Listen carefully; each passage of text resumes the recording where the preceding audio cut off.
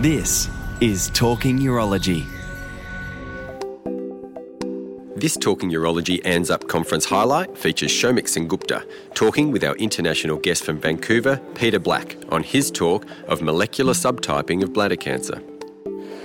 Peter, there was a nice talk this morning about the subtyping of bladder cancer. You started off by saying that bladder cancer was the sort of poor cousin of urological cancers. Why do you think that is, and do you think that's about to change?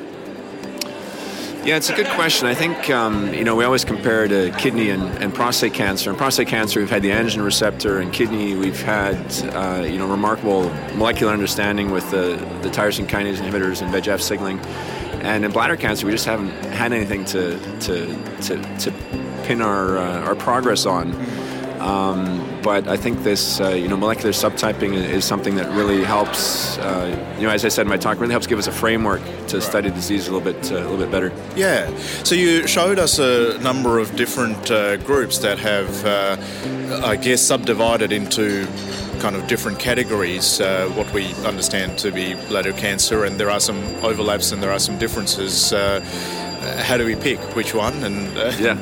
Well, that's the big question. So, 4 different groups internationally used especially RNA expression to define the subtypes, and there were commonalities obvious right from the beginning, and then in the interim, a lot of work is being done to sort of sort out how to explain the differences. And I think we can explain a lot of the differences, and when you can explain them, then you can see even better how to align the different groups. And essentially, a lot of it is just how detailed you want to go. How many levels of classification do you want to have? So of the different subtyping schemes, there are different categorizations. So as there is some synthesis of all of that, in your mind, what are the kind of key subtypes that are emerging that might be in clinical use? Well, I think at the highest level, I think we can agree that we can divide muscle-invasive bladder cancer into luminal and basal, and those are groupings that are established also in other cancers like breast cancer. And then the big question is, within basal, should we subdivide further are there 2 different types of basal? And for luminal, are there potentially 2 or 3 different types of luminal? I personally, and some people in the field believe that we should divide into 4. So we would have the usual luminals, but then also a luminal subtype that has a lot of immune infiltration, and that might be particularly relevant for immunotherapy.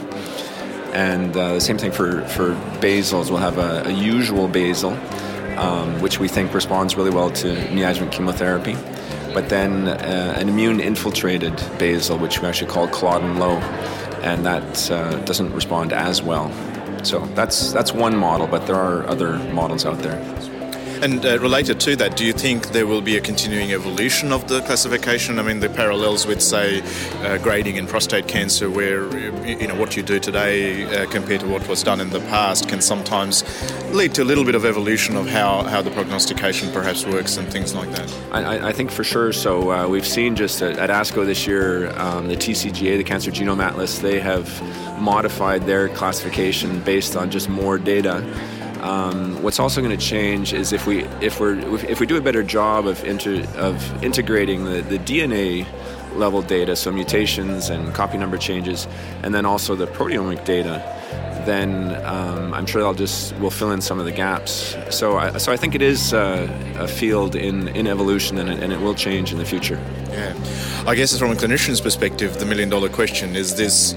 Ready yet to try and classify patients? Is there utility to how we manage patients?